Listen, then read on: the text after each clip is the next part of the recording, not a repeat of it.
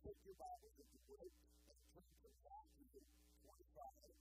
And let's stand together as we turn to Matthew 25. And we're going to be in verses 14 to 30. And we're going to speak this morning on a subject that I believe is meaningful for the church to take next steps. And I'm going to speak this morning on the subject of trusting God in your stewardship. Trusting God in your stewardship. I used to kind of be embarrassed sometimes when I preach on stewardship or giving at my yesterday preaching. And I just felt awkward about it because some people say, well, I'll be able to talk about it in churches, everybody knows it, so we start talking about it. I got over that years ago. I want you to know that. Because I've learned that where your treasure is, there where your what? Heart be also. And we're not going to be fully engaged in the things of God until we know how to seek first the kingdom of God. So I want to speak to you about something today, not just to help the church, but to help you as you go forward in your whole Christian life. I heard about a preacher that was preaching one Sunday morning where he was fired up. And he said, I believe God wants this church to walk. And the front way said, let it walk. He said, let it walk. And he said, one of those churches where people talk about it like that. He said, I believe God wants this church to run. And the front said, let it run. He said, let it run. He said, I believe God wants this church to fly. And the church said, let it fly. He said, let it fly. He said, now it's going to take some money for this church to fly. And then my friend said, let it walk. He said, let it walk. So we don't want to have that attitude today, right? Now, I hope that all of us can learn something about letting God's word fly in these upcoming days. So Matthew 25, and we're going to read in verse number 14 as we begin this morning. The personal picture referred to as the Olivet Discourse. For the kingdom of heaven is as a man traveling into a far country, who called his own servants and delivered unto them his goods. Number 1, he did 5 talents. Number 11, 2. And number 11, 1. Whoever went according to his several ability, and straightway took his servant. Did he that had received the 5 talents went and traded with the same, and made them other 5 talents? And likewise he that had received 2, he also gave the other 2. But he that had received 1 went and did inherit, and hid his Lord's money. After a long time, the Lord of those servants cometh, and reckoneth with them. And so he that had received 5 talents came and brought other 5 talents, saying, Lord, thou deliverest unto me 5 talents, Lord, I have given besides them 5 talents more. His Lord said to him, well done, thou good and faithful servant. Thou hast been faithful over a few things, I will make thee ruler over many things. Enter thou into the joy of the Lord. He also that had received 2 talents came and said, Lord, thou hast delivered unto me 2 talents. Behold, I have given 2 other talents besides them. His Lord said to him, well done, good and faithful servant. Thou hast been faithful over a few things, I will make thee ruler over many things. Enter thou into the joy of thy Lord. Then he which had received the 1 talent came and said, Lord, I knew that thou art a hard man, reaping where thou hast not sown, and gathering where thou hast not trod. And I was afraid, and went and hid thy talent in thee. Lo, there thou hast thy son. His Lord answered and said unto him, Thou wicked and slothful servant, thou knewest that I reap where I sowed not, and gathered where I had not sown. Thou oughtest therefore to have put my money to the exchangers, and it is not coming out to have received my money with usury or interest. Take therefore the talent from him, and give it unto him which hath 10 talents. For to every one that hath shall be given, and he shall have abundance. But from him that hath not shall be taken away even that which he hath. And cast ye the unprofitable servant in the outer darkness, that shall be weeping and gnashing of teeth. Let's pray together, shall we? Father, we thank you for this wonderful time to be in your house.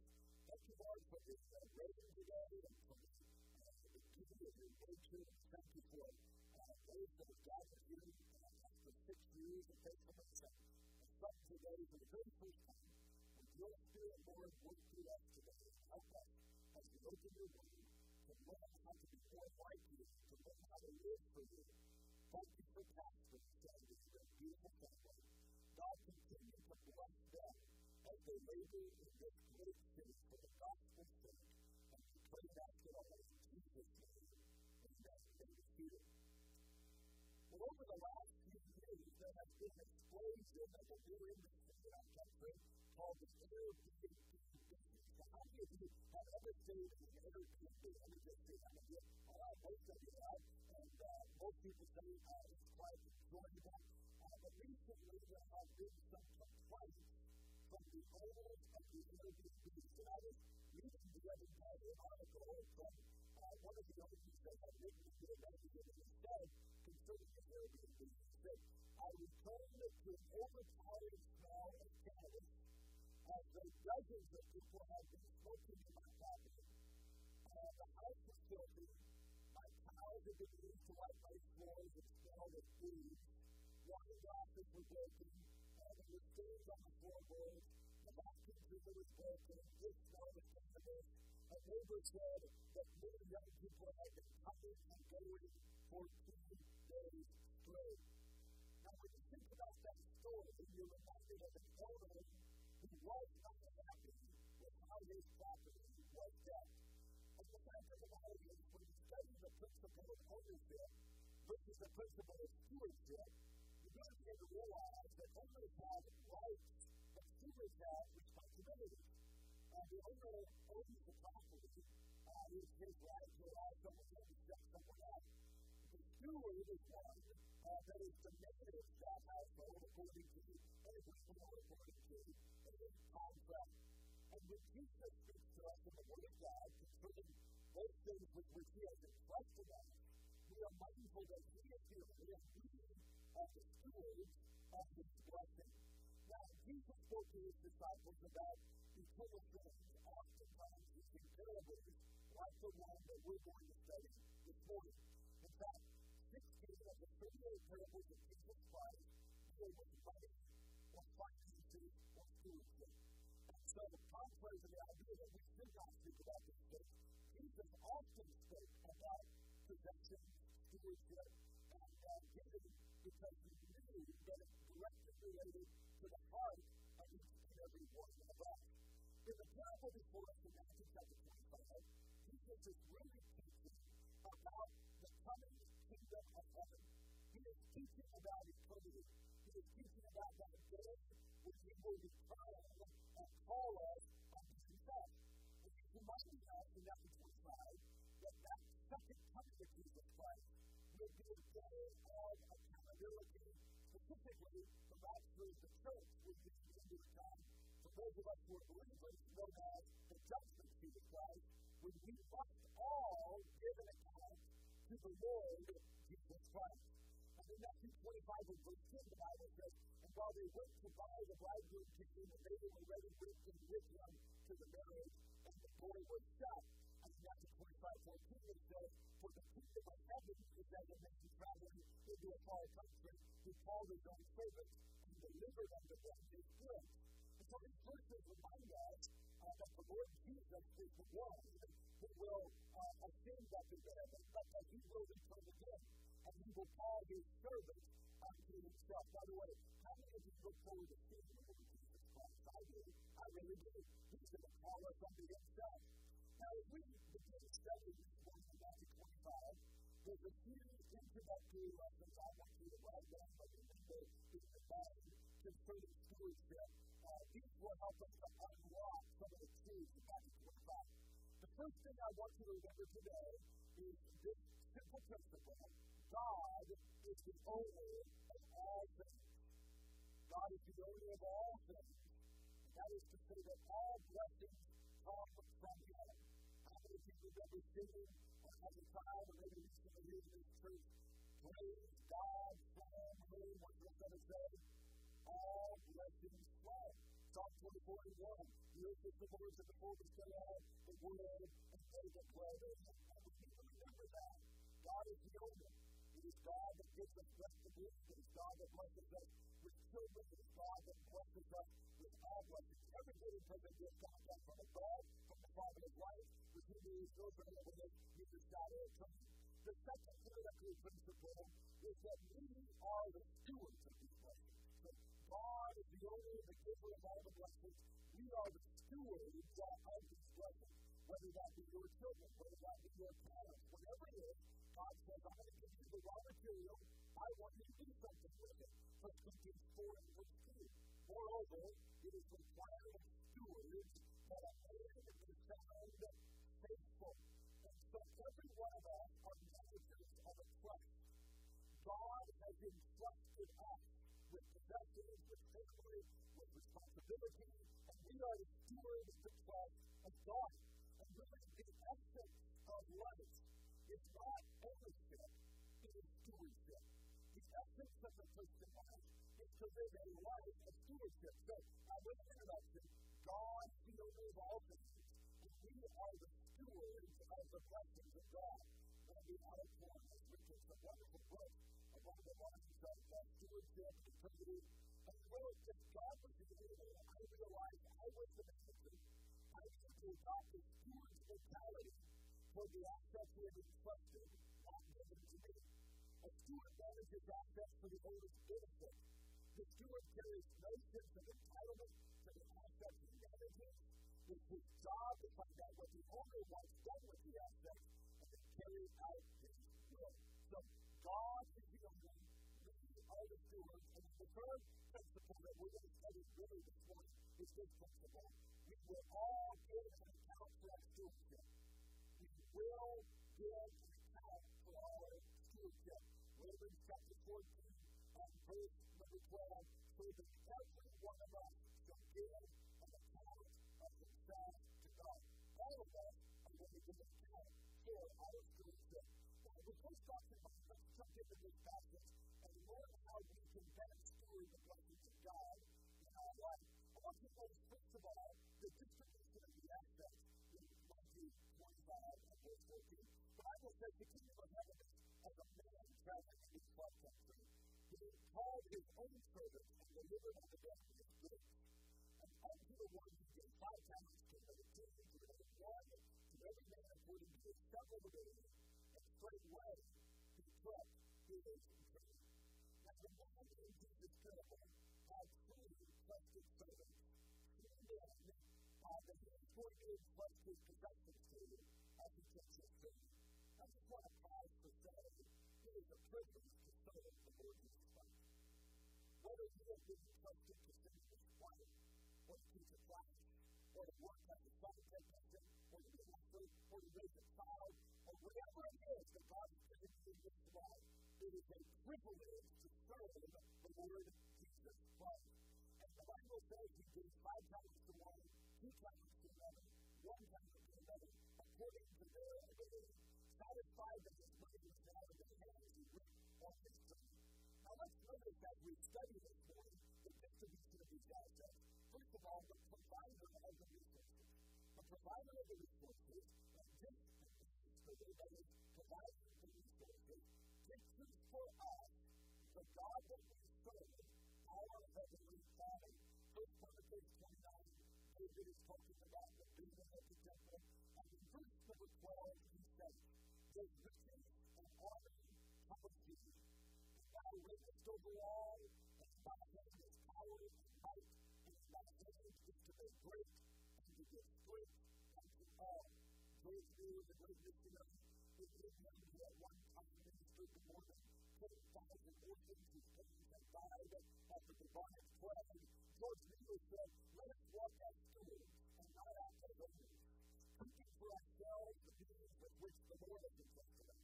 He has not blessed us that we may gratify him from the land, but for the sake of using our money in his service and in his praise." He is a man that understood the principle of stewardship. God had provided to these men. Well, then he provided according to his wisdom. James chapter 1 and verse 17 is where we want to go.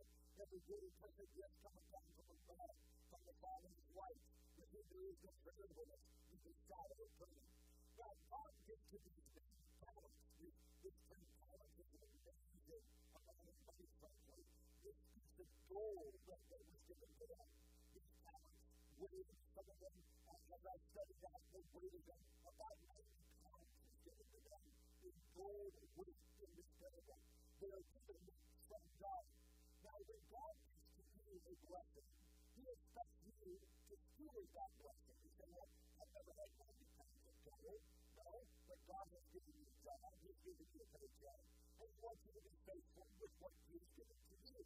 1 Timothy 6:17 tells them that are rich in this world, but they be not high-minded, nor trust in uncertain riches, but in the living God, who giveth us richly all things to enjoy. And so, the provider is God, and He provides according to their ability or their strength in the matter of stewardship. Notice not only does the provider of the resources, but notice secondly the people of His provision. Notice the Bible says, for the kingdom of heaven is gathered in the talent of His right country. He called His own servants. And so these servants of this master available are now given their responsibility. And God has called us to be the servants of the Lord Jesus Christ. He has called us to be His ministers and His stewards as well. And Jesus mentions here these three levels of responsibility that we're given. As I said a moment ago, God says, I'm going to provide you with the raw material, and I want you to do something with it. I want you to make something of it. I want you to use this for a purpose. I want you to take this affluence and use it for eternal influence. I want you to use this for my glory. And so we see the distribution of the assets. God gives in order that we might use it for His glory. But notice secondly, the demonstration of stewardship. We see the distribution, but let's look at the demonstration of stewardship. And in verse 16 we read, that he that had the 5 talents worked and traded with the same, and made them other 5 talents, and likewise he that received 2, he also gave them other 2. Now we notice first of all the faithful steward. These were men who understood God's purpose. And we see first of all the 5 talent servant. He was faithful in his business. He took the 5 and he made another 5. He had a good return on the investment from his master. Now in this context, the word traded carries the connotation of doing business over a period of time. The servant did not simply make one good investment and then sit back and take it easy. But the Bible is teaching us that this was a man who was faithful in his trading, day in and day out, perhaps involved in a number of ventures, doing his best to take what God had given to him. And friends, God has given you something. Maybe it's a talent to fix things. Maybe it's a talent to build things. Maybe it's a talent to invest in things. But God has given every one of us talents. And He said, I want you to use those talents for my honor and for my glory. Whatsoever you do it all to the glory of God. Now, he was faithful over time. And God honored him in His word for his faithfulness. Let me just pause here to say, be careful about get-rich-quick schemes. Watch out for those top-up companies that they say you can make 10 times your money in the next 2 years. Be careful for that. Watch out for the guy that always has that insider tip. That is not what the Scriptures are speaking about. The Scriptures are speaking about someone that was faithfully working, diligently stewarding. In fact, the Bible says in 1 Timothy 6:9, but those that will be rich, or that will to be rich, fall into temptation and despair, and many foolish and hurtful lusts, which drive them to destruction and perdition. So God is not teaching us here to look for that easy, lazy, quick way out. But this man worked faithfully. Then we see secondly the 2 talent servant. He was faithful as well. And verse 17, he gives 2 more talents for his master. And so we see that here were men who had learned how to manage money. By the way, if you don't manage money, money will manage us. So we've got to learn how to be disciplined, how to live according to biblical principles and stewardship, so we can be faithful stewards. And I believe all of us this morning would say, with God's help, I want to be a more faithful stewards. How many of you would say, I've made a few mistakes having a steward? That's the last time I understand that. The fact, I'm very long as it's really like someone can't come in the head of the household. And if I was security, I was not going to remember that, what advice me in the process, and I said, I'll take the checkbook. And so I took the checkbook, and I'm telling you, it wasn't but a few weeks until checkbook banks had all over $7,000. And I learned right away that this is going to be a team effort, and we're going to have to play, and we're going to have to play for the leader. And I'm simply telling you, we've all made our mistakes when it comes to finance. But every one of us should say, by the grace of God, I want to be a better steward in the new year for my God. And that is really especially the faithless. It's not a faithless steward. What about the faithless steward? Just think of it. But he would have achieved more than when he did in his hands and did his Lord's money. Now, the one talent servant had several problems, but the biggest problem was that he didn't know God and that he didn't have faith in God. And I want you to see this. He lacked faith. Instead of investing, instead of working over time, he took what had been given to him and he buried it in the ground. Luke 19:23 says, wherefore then gavest not thou my money into the bank, that it might come in I might have required mine own with usury. He lacked faith, and because he lacked faith, he lost opportunity. He lost an opportunity to increase what had been given to him. Well, I believe it's so important that we recognize, whether it's our giving to the Lord, whether it's our working for the Lord, that without faith it's impossible to please God. And this man completely lost faith in what God was going to do. It might be about a man that went to God one day and he said, now Lord, what is a million years to do? And God said, well, it's like a second. And the man got back to heaven and said, well, Lord, what is $10 million to you? And the Lord said, well, it's like a dime. And the man said, well, can I borrow that? And the Lord said, just a second. And so, a lot of times we try to, just make it clear with God, but let me just tell you that in mistakes is what we're holding is just trust God. If God says, I want you to steward this well, I don't want you to squander it, I want you to steward it, if we need to learn from the Lord this morning. We see the distribution of the resources. We see a demonstration of stewardship on Sunday and what God. But then I want you to come to really the heart of this message today. I want you to see things as a day of reckoning. A day of reckoning. Now look at this word that goes up here. After a long time, the Lord of their servants comes. After a long time, the Lord of their servants comes. Now I want you to would in just a moment to think about this with me. Because that phrase, a long time, sort of sticks in our hearts just a little bit. And we think about it in the sense that, boy, the Lord is, I'm going to come back and think in a moment. So we're going to take a moment and turn to 2 Peter for just a moment. 2 Peter chapter 3. So I want to remind you of something by way of the timing of the return of our Lord. 2 Peter chapter 3. And verse 8.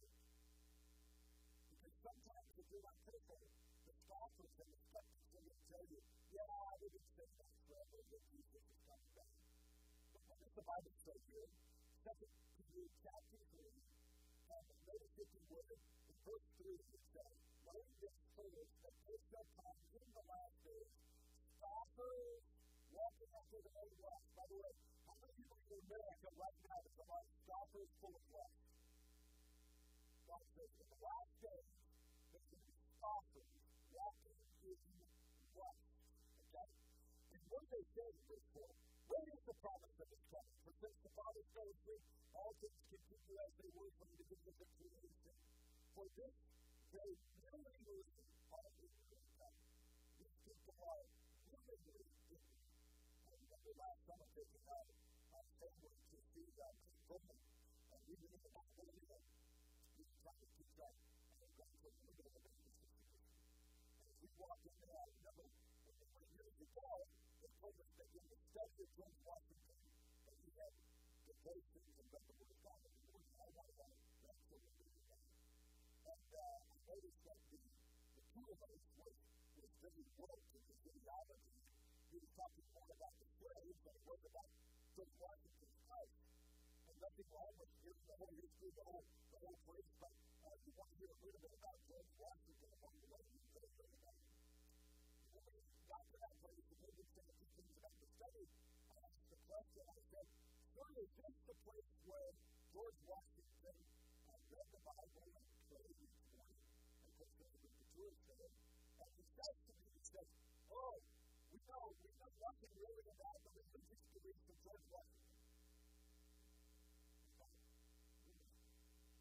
I said, "Have you ever walked about 150 yards from here to this tree where he was buried and noticed above the burial place, the village, the resurrection and the life?" I said, "I was surprised from that when he's over this place that he may have been a believer in the death, burial, and resurrection of Jesus Christ."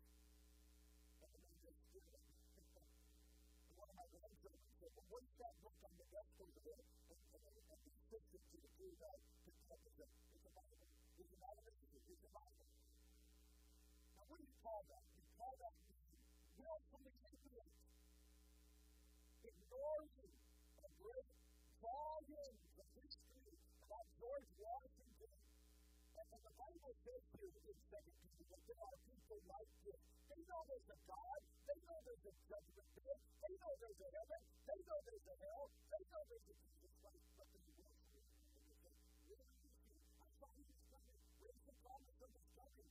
And notice what it says in verse 7. That we have to be out of this one thing. That one day is with the Lord as what? 1,000 years. And 1,000 years as one day. There's nothing to do with it. The Lord is not slack concerning his promise, as some men have said, but he's long-suffering to us, not willing to get into repentance, but long to come to repentance. Now, friends, I want you to understand something. We can back to back to chapter 25. When you come to this place in verse 19, and it says, "After a long time," I know it seems like a while, and when is the Lord coming back? I want to tell you, we don't know the day, we don't know the hour, but we know he is coming again. Jesus said, "I'm going to prepare a place for you, and if I go and prepare a place for you, I will come again." But we're not yet. We've got every reason to be ready to the Lord, and stewarding to the Lord, and expecting the Lord to return once again. So the Bible tells us here in verse 19 that he returneth. And I want you to notice something else here in verse 19. After a long time, the Lord says, "Servants coming," and this gives this phrase, "and reckoneth with them." Would you say that with your please? And there is a day of reckoning. Now, for the Christians, we would call that the judgment seat of Christ. And we read about it in the passage of Romans. We're going to read about it again in 1 Corinthians chapter 2. The Bible simply says, "For we must all appear before the presence of Christ." Now, we're not going to be judged for our sin. How many of you are thankful that our sin has been judged at the cross of Calvary? Oh, thank God, our sins are under the blood of Jesus. But we will be tried for our service and what sort of service is given. For example, the Bible says the Lord loves a cheerful giver. I don't believe God is going to necessarily judge someone merely on the amount of giving, though there is a privilege to perhaps some giving more than others are able to give. But I believe what God is looking for primarily is the heart of the giver. God is going to see what sort of giving has been done, what sort of faith. God knows who's here because they came just as a watch on the king. God knows who's here because, well, I don't know that they're hardly coming here. That's the word that God did by the time. God said, "Know your heart on my baby." Now, this is amazing how many Christians bring us that that's never coming. Because Sunday is coming. The day of reckoning is coming. So the day of reckoning. Now, I want you to notice on this day of reckoning what takes place. First, we see a call to accountability. In verse 19, we find that the master comes and he reckons with them. There's two important lessons that we find in this passage. First, the Lord will return. The really seems to imply the space between the first and second advent of the Lord. So we see that the Lord will return. Now, you remember in Acts chapter 1 and verse 11, the Bible says that there was the angel that said to the disciples, "You men of Galilee, why stand you gazing up into heaven? This same Jesus, which is taken up from you into heaven, shall so come again in like manner as you have seen him go up into heaven." In other words, friends, that same literal, physical, bodily ascension up into heaven is the way that Jesus Christ will come back again someday. And oh, what a great day that will be in the moment. The Bible says in the 13th of the night, the 12th God will sound first, and the dead in Christ will rise first, and the we, which are alive and remain, will join them in the air, and so shall we ever be with the Lord. The Lord will return, and then the Lord will reckon. Romans 14 and verse 10. I do not judge thy brother, why is not thy brother, for we shall all stand before the judgment seat of Christ. Sometimes we as Christians, we want to try to straighten everything and everybody out before the rapture. But I'll tell you something, Jesus will have it all straight within just a matter of moments. And he's going to reckon all of these things in just that moment. 1 Corinthians 3 says that the works will be made manifest, and they will be accounted. Now, the world asks this question: what does a man own? God asks this question: how does a man use what he owns? And on this day, God is going to bring the record. As you know, we have an audit of our ministry. We have a certified public accounting firm to take out. We look at the primary interest is not the volume of things that we deal with, the aspects of finance, but it's not primarily about the volume. What is the primary concern is the accuracy with which things are being done. The integrity with which things are dealt with. And the reckoning that we will have before the Lord will deal with the accuracy and the integrity and the heart behind how you stewarded what God gave you. So there is a call to accountability. But then secondly, there is a commendation to the faithful. On this day of judgment, there will be commendations given. Verse 20, the Bible says this.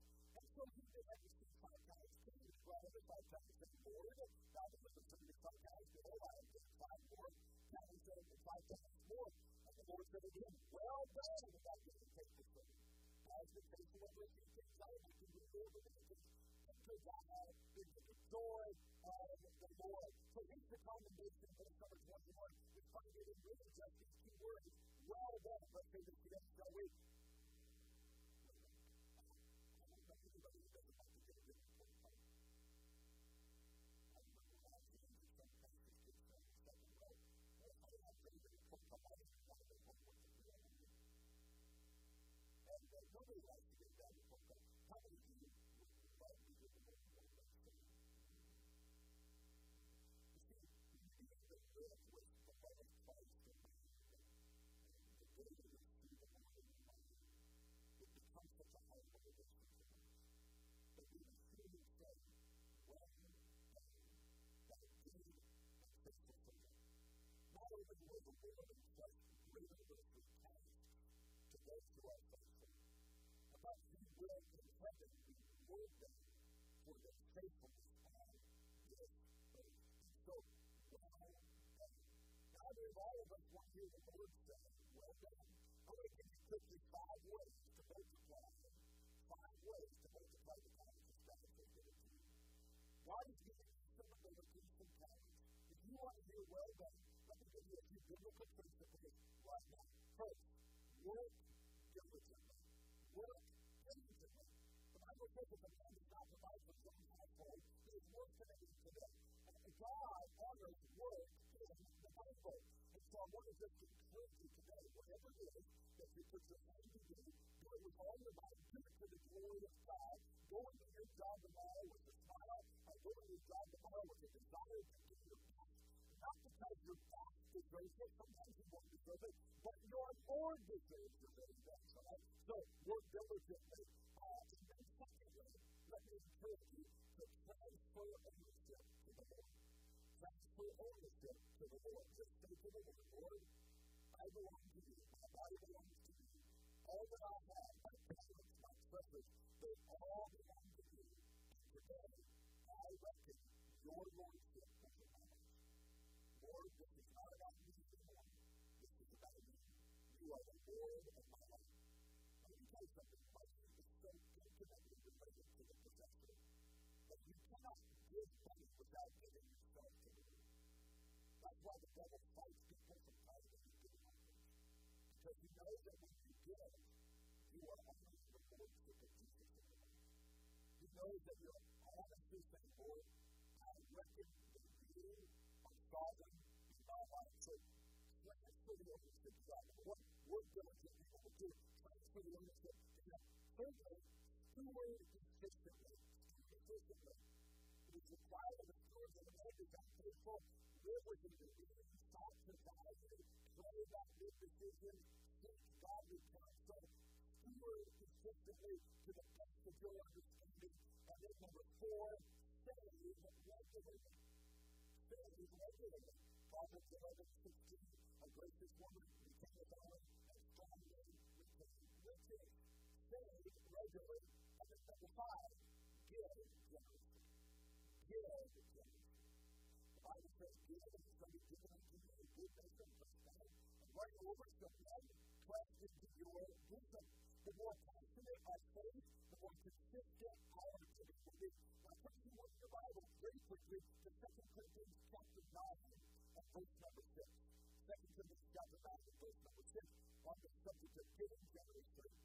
I want you to just see really quickly because we either will give by reason or by revelation. I want to say that again. You're either going to give by reason or by revelation. You're going to give by what you think or by what God says. And I want you to do what you do in the Christian life by the revelation of the Word of God. So many passages could be quoted, but let's look at this one. 2 Corinthians 9:6. Paul is challenging the Corinthians to give a mission of the offering for all my Macedonian church. They're going to send it to the Jerusalem people that were suffering greatly.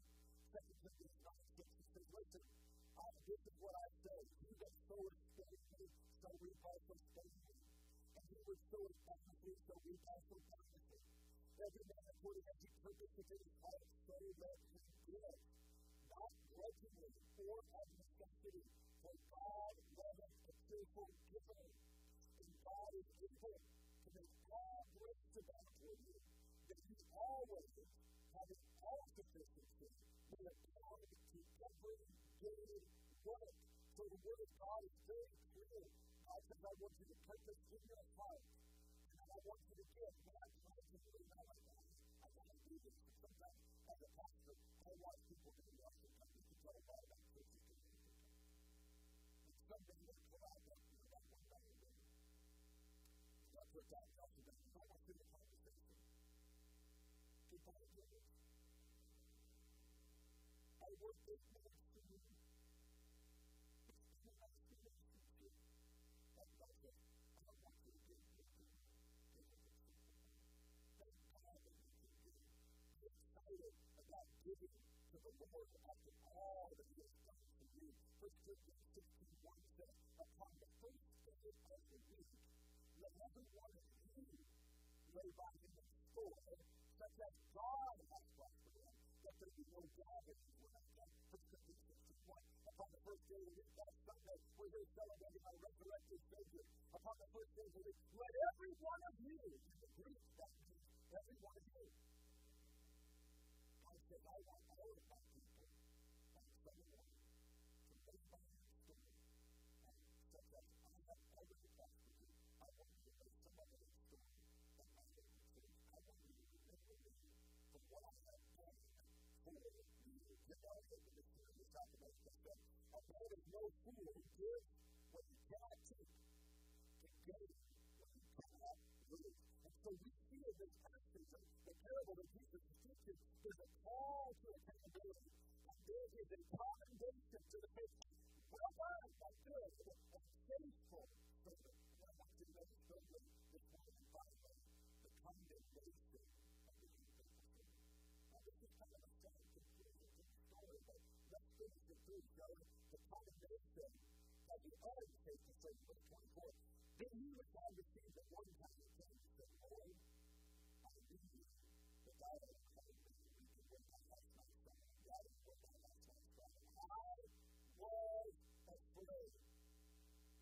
very interesting study when you look at this part of the passage.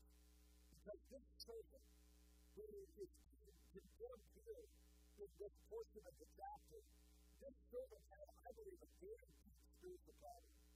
And his problem wasn't fundamentally that he didn't know how to handle money, although that was kind of obvious. But deeper and below those problems on the surface was the fact, I do not believe that this thing was to be done. And most commentators would say that this is a picture of even an unstatement. And they say that because he said, you are a hard man.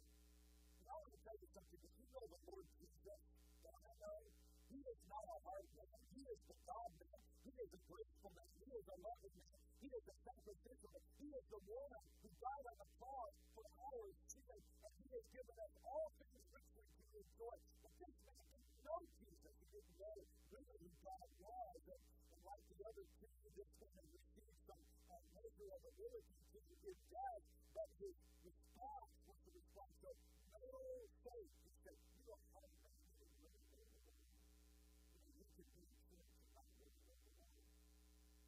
Church doesn't make you a Christian. It's more than walking into a garage makes you a child. The fact of the matter is you've got to believe in your heart on the Lord Jesus Christ. I believe this man is a picture of someone that really didn't know the Lord.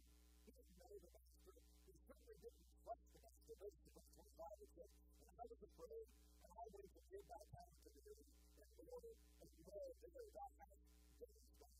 Now here we see a man that just couldn't quite trust the Lord. Let me tell you something about stewardship. You're going to have to come to a place once you become already where you're going to have to trust God with everything that's going to do. I don't know when you're going to come to this kind of figure out how to do it. It just didn't make sense. You're trying to make hard for everything. Trying to take money for a hard income. And then we just said, Lord, you have said in your word that the time is believed. That first part, that first part, we want to give that to you, Lord, by faith. And you know, once we step out of that, begin to show us how he was going to bless. But when you're first taking those steps, you're going to be sitting there with some teenagers. These are difficult steps. And you say, how can I give a dollar out of 10? But God is calling us by faith to trusting him. Proverbs 2:5 and 6, trust in the Lord with all thy heart. It's not in thy own understanding. In all thy ways acknowledge him, and he shall direct thy path. And so the servant was just struggling with this matter of trusting God. And so because of that, the servant is judged by his master. Now, notice this if you would in verse 26. The Lord answered and said to me, thou wicked and slothful servant, that is thy request from God, and God required thy strong. Thou hast therefore put my money to expenses, and now my coming out of the street my name easily. Take therefore the talent from him and give it unto him which hath 10 talents. For with everyone that hath shall be given, and he shall have abundance. But from him that hath not shall be taken away even and that which he hath. And cast ye the entire servant into outer darkness. Here we see the judgment of this unfaithful man. And the ancient Roman Empire, they had a banking system that was in similarity to our modern-day banking system. And one of the principles that Jesus teaches us here is, you could have just put it in the bank and maybe you're 5 or 6%, not burying it in the ground. And yet, the primary reason for the judgment upon this unprofitable servant, I believe, had nothing to do primarily with the service in the way of stewardship. It had everything to do with the unbelief of his heart. And what we see very, very clearly in this passage is that unbelief is very unpunished in the heart of darkness. Men that do not know the Lord, men and women who reject the Lord Jesus, out of darkness is the common description of hell in the Bible. And ladies and gentlemen, there is a hell. There is a heaven. If there's no heaven, if there's no hell, we'll be out fishing this morning, watching the rain come down from the sky. But if there's a heaven and a hell, we're in the right place, getting ready for when we're going to see the Lord. We're going to try to help other people so that they might be saved. You see, the fact is that God is light, and in him there is no darkness at all. But in this place called hell, it is a place of eternal darkness. Light signifies the presence of God. Darkness signifies the absence of God. And here we see Jesus said, this man will be in utter darkness where there shall be weeping and wailing and gnashing of teeth. Let me tell you something, friends. If you have unsaved neighbors or friends or loved ones, you don't to go to a place called him. We want them to know Christ and how they can find their way one day to heaven through the Lord Jesus Christ. We see a day full of unbelief. And one day, there will be another type of judgment. It's called the Great White Throne Judgment. The Bible says that that judgment will be weeping and wailing. And that's to be feared from people who just did not quite believe on the Lord Jesus Christ. Let me tell you something about the Lord Jesus from 2 Corinthians chapter 1. In fact, you can put this with just a moment as we pray this morning. 2 Corinthians chapter 9. The Bible tells us concerning our Lord Jesus. In this passage, I want you to see a couple of different verses. The Bible tells us here about his sacrifice for us. The Bible tells us that though he was rich, yet for our sake he became poor, that we through his poverty might be made rich. But then the Bible says in verse 15, it says, he is to God for his unspeakable gift. Oh, friends, if you're thinking today that this message is just about us just giving to God, and God just ripping us off, let me remind you something. The reason we give is because we have already given so much. Thanks be unto God for his unspeakable gift. If you ever struggle with tithing or giving a generous offering, I want to remind you of God's gift. God's gift was his perfectly sinless Son, Jesus Christ. Jesus Christ, who was born of the Virgin Mary, Jesus Christ, who was tempted in all points on this earth for 33 and a half years, like we're tempted, but he never sinned. Jesus Christ, who was the perfect example, Jesus Christ, who lived that perfect life, who had all power in him, Lord, all the fullness of the Godhead bodily, and then our Lord Jesus went to Golgotha, he went to the village of Skull, and made the Roman soldiers placed the nails to his feet and to his hands, and he suffered, he died, and he died there voluntarily for your sin, and for mine. And on the cross, as they ridiculed him, instead of being filled with anger like we may have been, he said, Father, forgive them.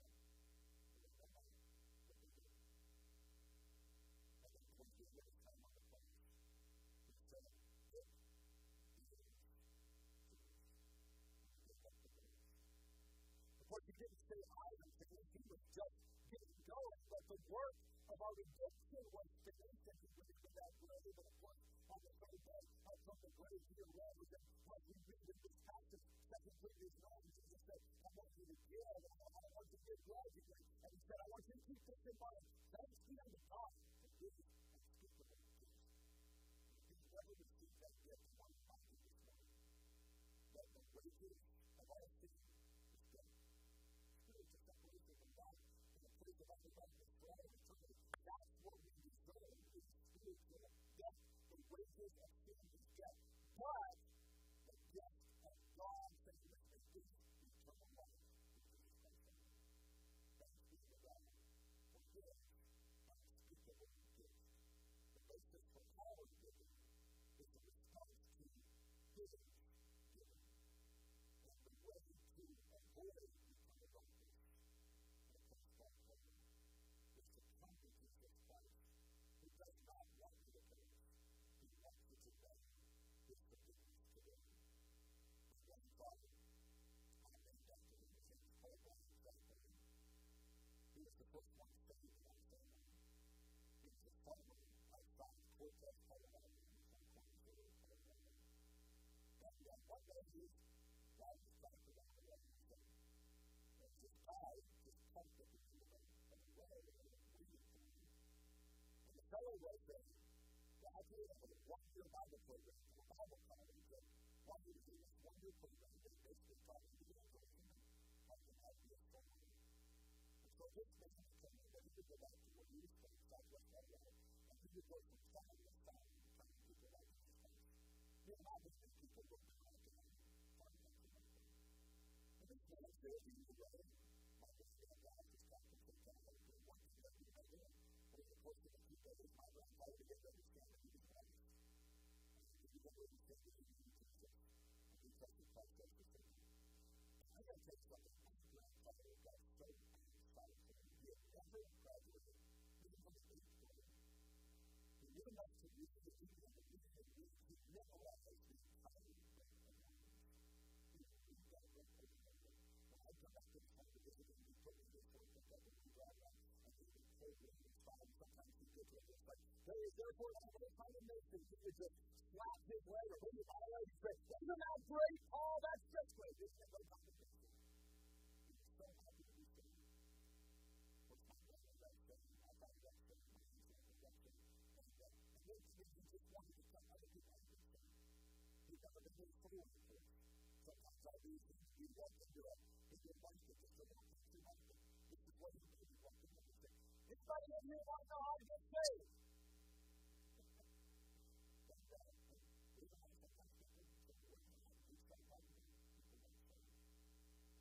Started having a Bible study, just trying to know people how to get saved, trying to know what they want.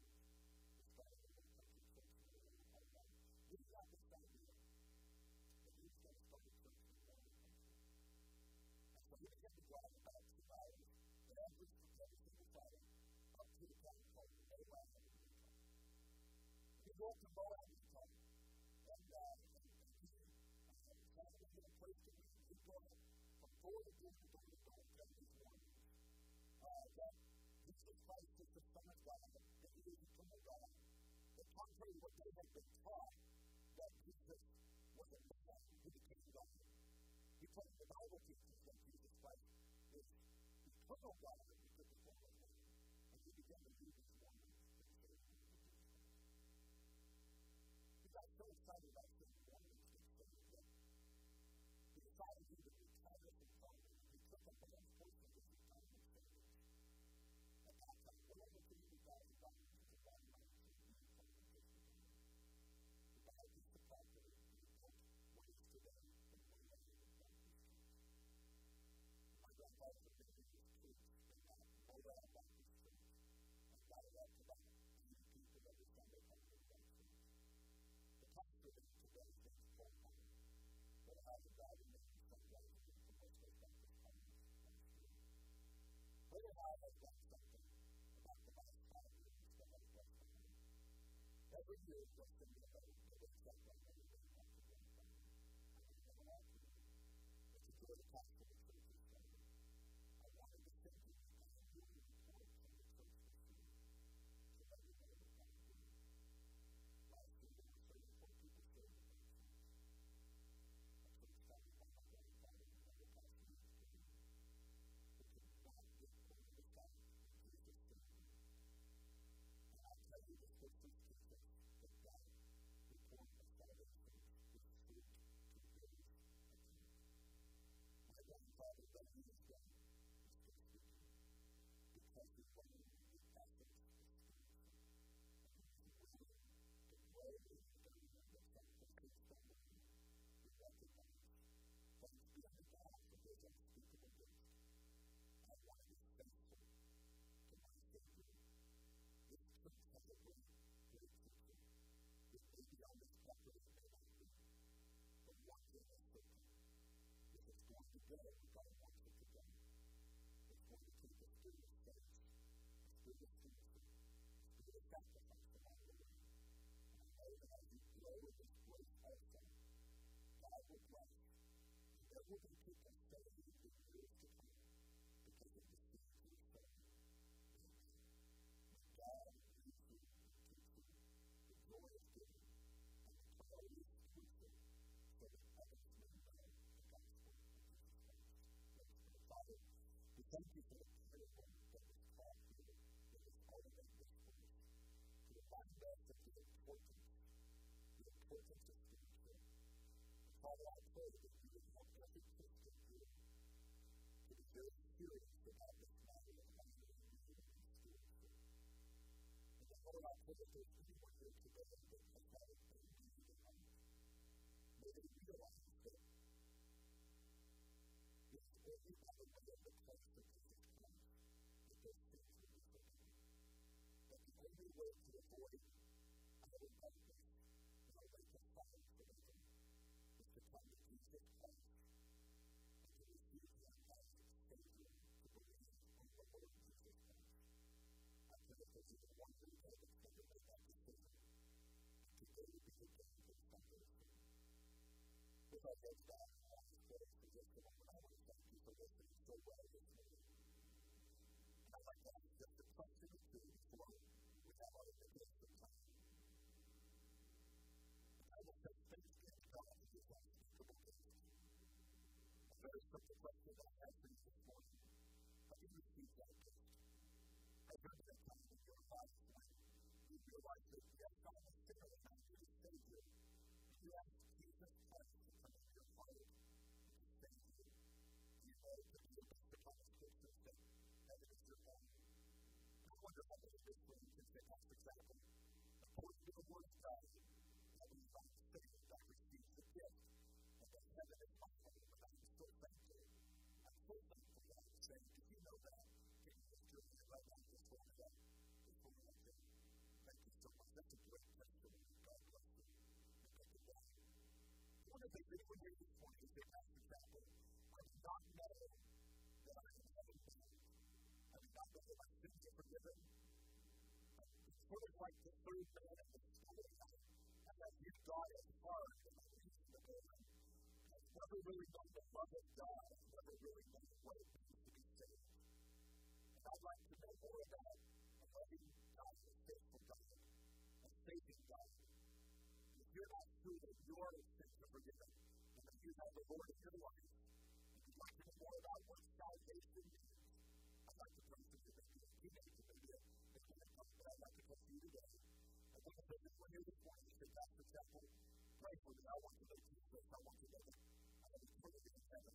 Would you just lift your hands? Lift it up and invite you over to this moment. I want to know Christ is my Savior. Pray for me. Pray for me. Just hold it out. I'll pray for you. If God speaks in your heart, don't be ready today. We'll pray for you. Now, Christian friends, how many of you would say, Brother Chappell, this morning, God is definitely speaking to me about stewardship. I realize that I need to live this life with the consciousness that Jesus is coming again. And though it seems like a long time, it's really just a few decades since He left. Because one day is with the Lord is 1,000 years. And this morning I have been reminded that He's coming again, and that I'm going to stand before Him. And God has spoken to me about being a faithful steward, not only with my finances, but with my time, with my life. I want to be a faithful steward between now and when I see Jesus Christ again. For example, God spoke to me. Maybe it's in the simple area of beginning to tithe. Maybe it's in the matter of giving. Maybe it's in some other area. But He said this morning, God spoke to my heart about stewardship. I'm going to take another step in faith toward Him. I want to be like the guy buried in my talents in the ground. I want to invest for eternity. God help me. But the God will pray for me. Because it's your hand. It's not spoke to you. As a steward, I want to grow in this area. I want God to use me to be faithful. God bless you. He makes you single God's husband and wife. Anyone else? Just to be very careful. I want to be faithful to God and stewardship in managing the resources of my Lord. Father, in heaven, you see the hands. I want to pray that you bless these dear Christians in the area of the stewardship, give them faith, bless their faith in you, give them wisdom for their investments, and give them a heart that has to be giving. And Lord, we pray